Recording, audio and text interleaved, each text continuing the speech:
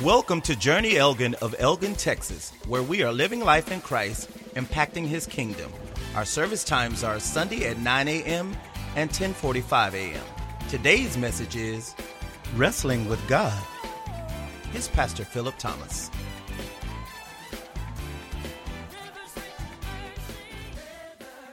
So we are in our second part of a two-part series, so I'm going to catch everybody up.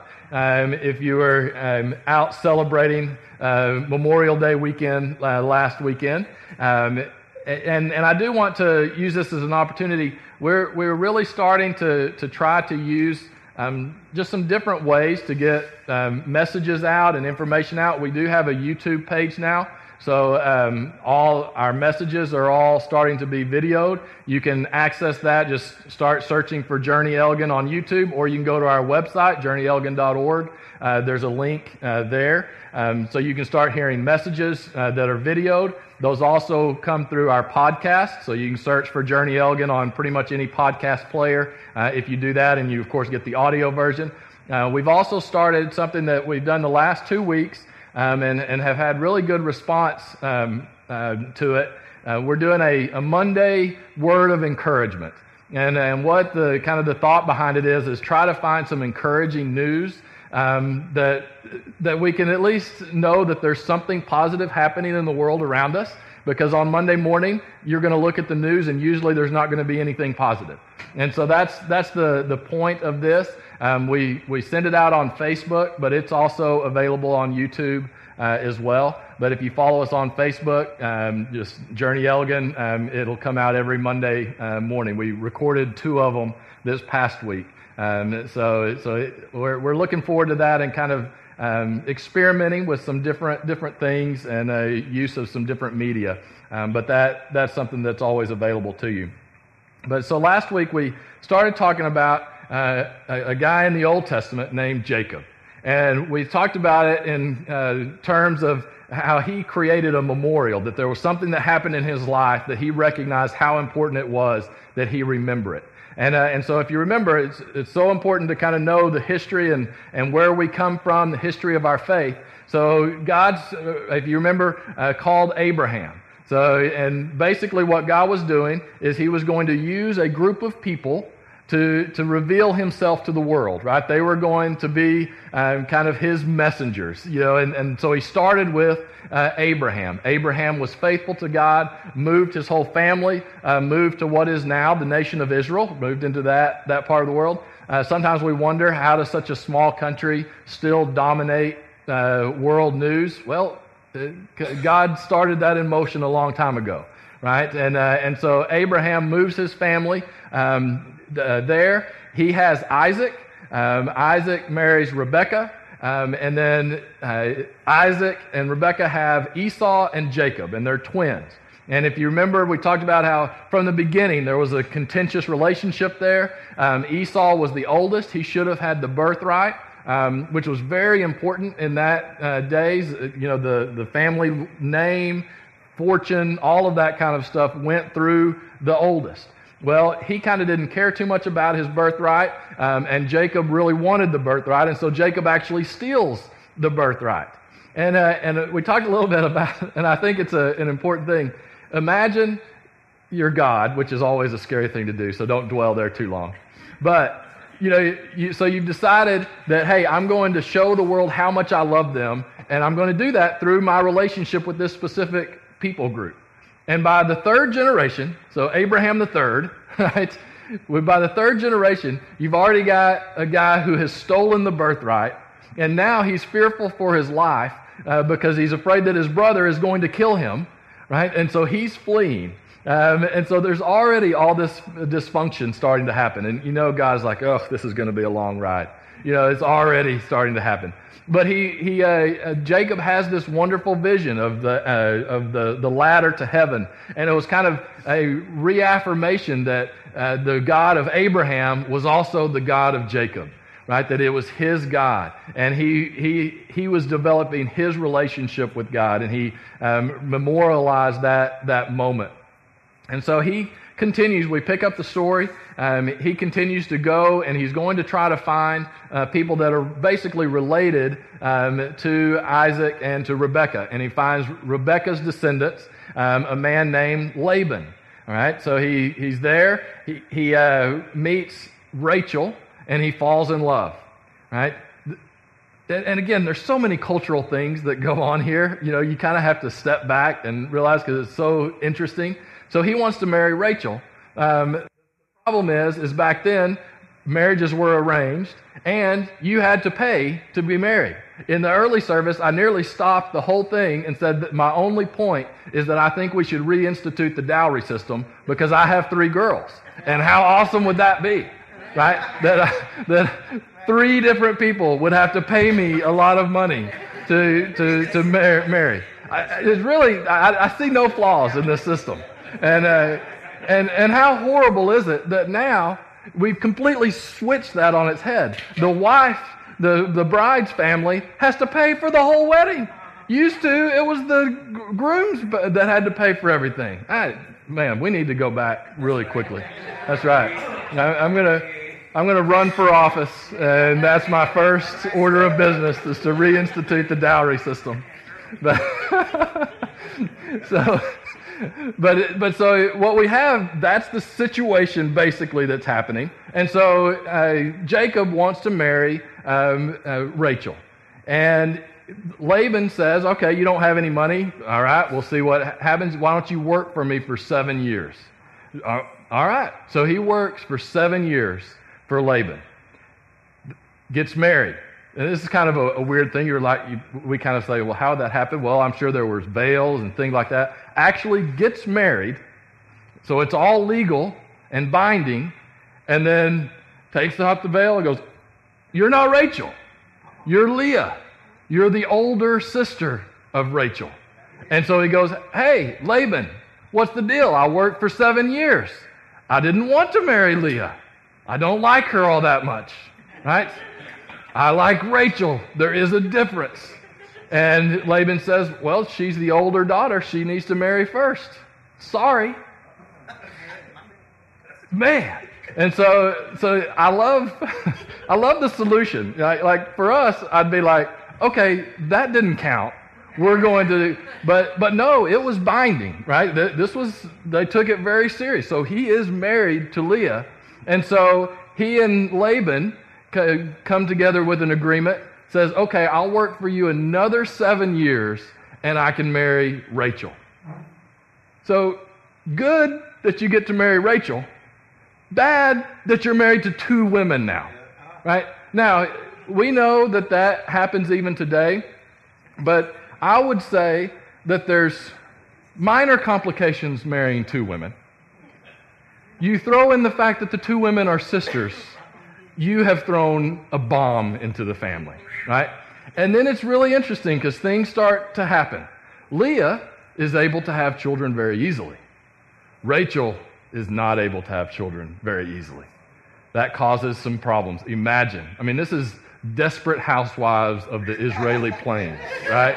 I mean, and then all of a sudden you start getting housewives involved, literally handmaidens, and again, cultural differences here, right?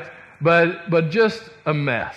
Okay, so all of that's starting to happen. Remember, this is the people that God is working through to reveal himself to the world.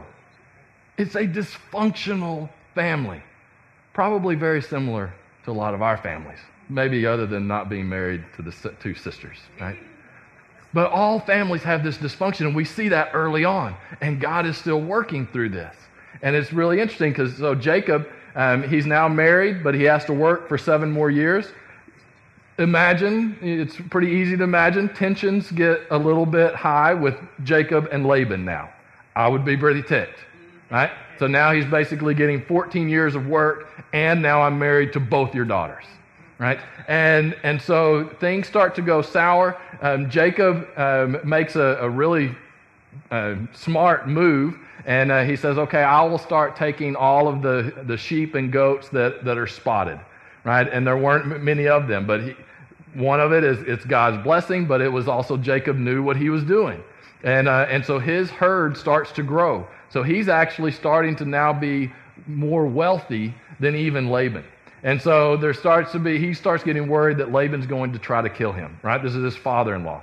So he decides to leave. He leaves. They actually do have a small reconciliation. And so Jacob now is headed back to where Isaac and Rebekah and Esau are. So back to his homeland.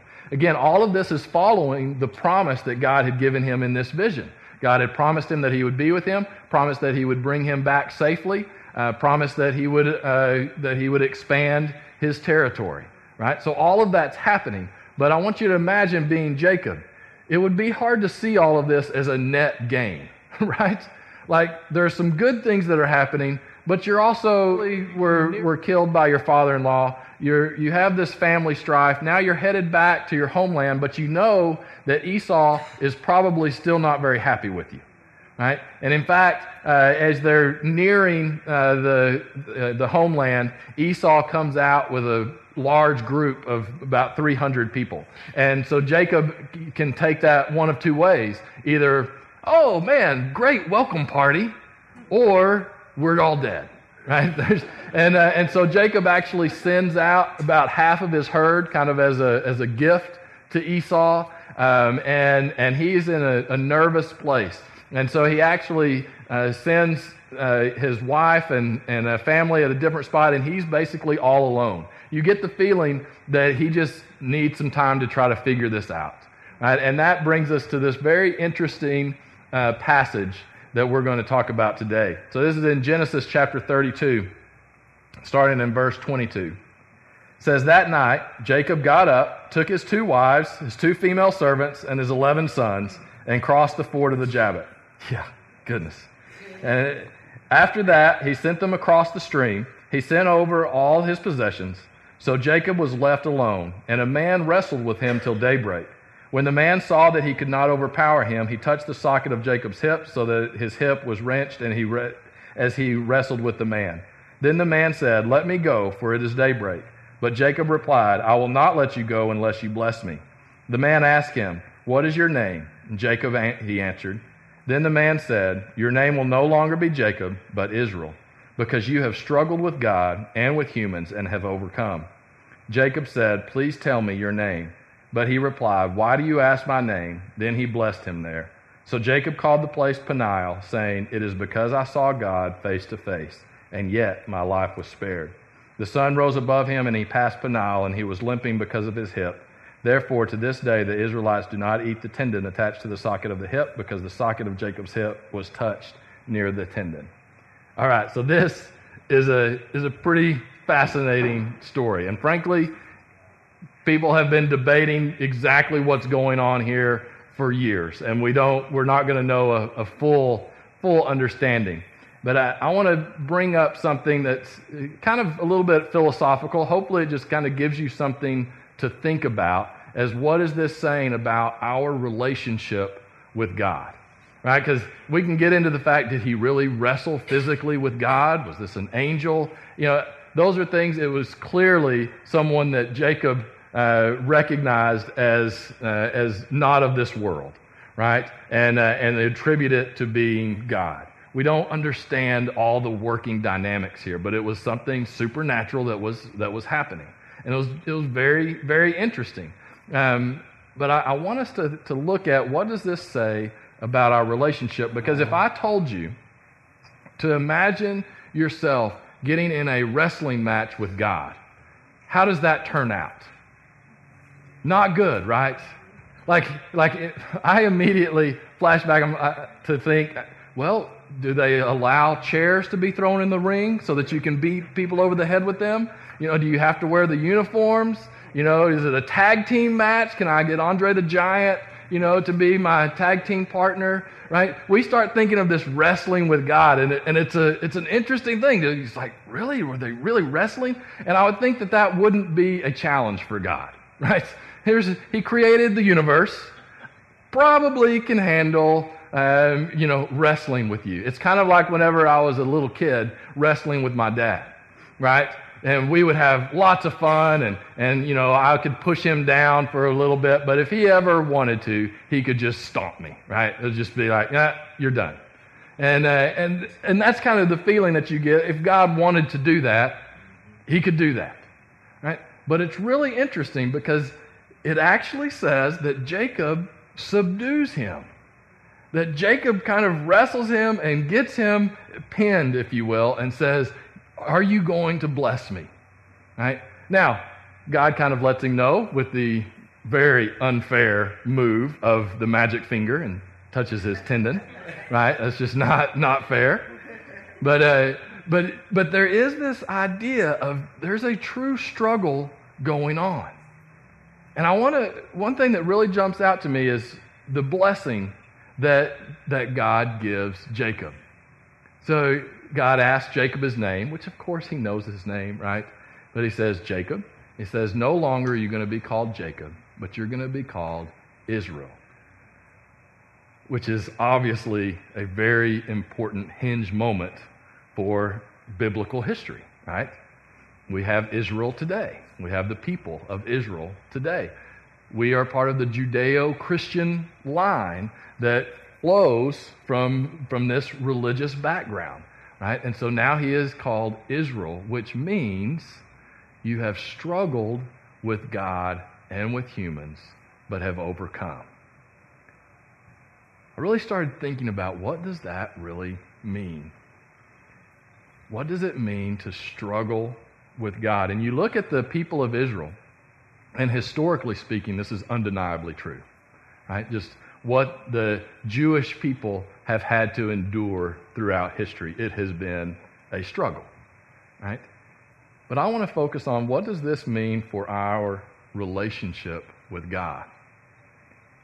See, we usually look at this term as struggle, and we kind of view it from a negative perspective, right? That, we don't want to struggle. We should avoid struggling, right? And so whenever we say Israel means to struggle with God, I don't want to do that. But actually, this isn't a negative word. It doesn't have a negative connotation. In fact, I would say that this is just a realistic word. Because guess what? Life is a struggle, and we struggle with God, right? Sometimes we are struggling with Him. We're kind of not happy with God. We're kind of struggling to find out what's my relationship going to be like with God. What is He calling me to do? What is He wanting me to do? But sometimes we're going through struggles, but we're going through those struggles with Him, right? The closest that I can example that I can come in human terms is what a husband and wife relationship is supposed to be like. Right? And I think about my relationship with Molly over the years. There have been times that we've struggled in our relationship. We disagree about something simple, right? That's a struggle, right? There are times that we have gone through life experiences that have caused major struggle in our life. Loss of loved ones, loss of job, moving, right? Those are all things that we struggle. But through it all, our relationship, we struggle with each other, we struggle with the world around us, but our relationship has actually become stronger, and it becomes an amazing source of strength to the point that I'm like, I can't imagine enduring the struggles of life without that relationship. That relationship becomes central to who I am. It's really hard for me to even think about being outside of that relationship, even when that relationship has some struggles going along. I think that's exactly the picture that we get here of struggling with God, that Israel is a people who struggles with God. Now, there's some danger to this, because what this is implying is that God gives us the freedom to go and to make our own choices, right? And we see that with Jacob's life. Jacob has married 2 sisters, right? He already has children from 4 different women, right? This is not the decision that God would have made, right? It's causing struggle. But God is saying, listen, I will struggle with you. I'm not going to leave you. I'm not going to throw away the promise that I made for you. I'm going to go with you through your struggles. And that is actually how we become closer with God. I want to contrast that with the way that I think a lot of times we would prefer to view our relationship with God. The word, you always have to be careful. The word Islam. So that's obviously another major religion that has similar roots, right? But Islam, whenever you look at it the same way as you look at Israel, the word itself means to struggle with God, okay? Islam means to submit to God, right? So you have a struggle and you have submit.